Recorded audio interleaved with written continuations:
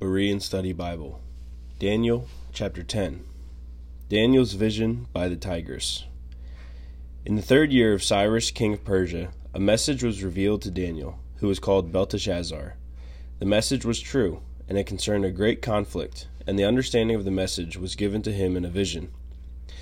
In those days I, Daniel, was mourning for 3 weeks. I ate no rich food, no meat or wine entered my mouth, and I did not anoint myself with oil until the 3 weeks were completed. On the 24th day of the 1st month, as I was standing on the bank of the great river the Tigris, I lifted up my eyes, and behold, there was a certain man dressed in linen, with a belt of fine gold from Uphaz around his waist. His body was like beryl, his face like the brilliance of lightning, his eyes like flaming torches, his arms and legs like the gleam of polished bronze, and his voice like the sound of a multitude. Only I, Daniel, saw the vision. The men with me did not see it, but a great terror fell upon them, and they ran and hid themselves. So I was left alone, gazing at this great vision. No strength remained in me. My face grew deathly pale, and I was powerless. I heard the sound of his words, and as I listened, I fell into a deep sleep, with my face to the ground. Suddenly, a hand touched me, and set me trembling on my hands and knees.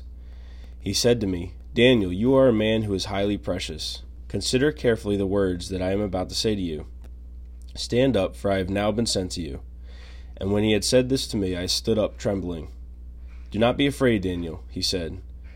For from the first day that you purposed to understand and to humble yourself before your God, your words were heard, and I have come in response to them.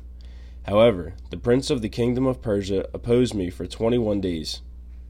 Then Michael, one of the chief princes, came to help me, for I had been left there with the kings of Persia. Now I have come to explain to you what will happen to your people in the latter days, for the vision concerns those days. While he was speaking these words to me, I set my face toward the ground and became speechless.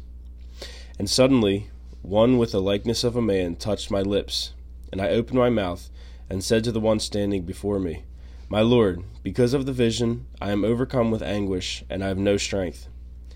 How can I, your servant, speak with you, my Lord?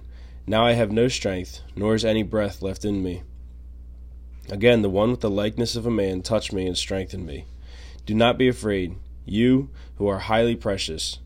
He said, Peace be with you. Be strong now. Be very strong.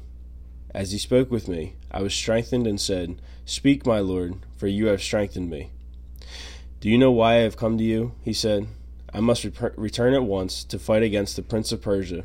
And when I have gone forth, behold, the prince of Greece will come.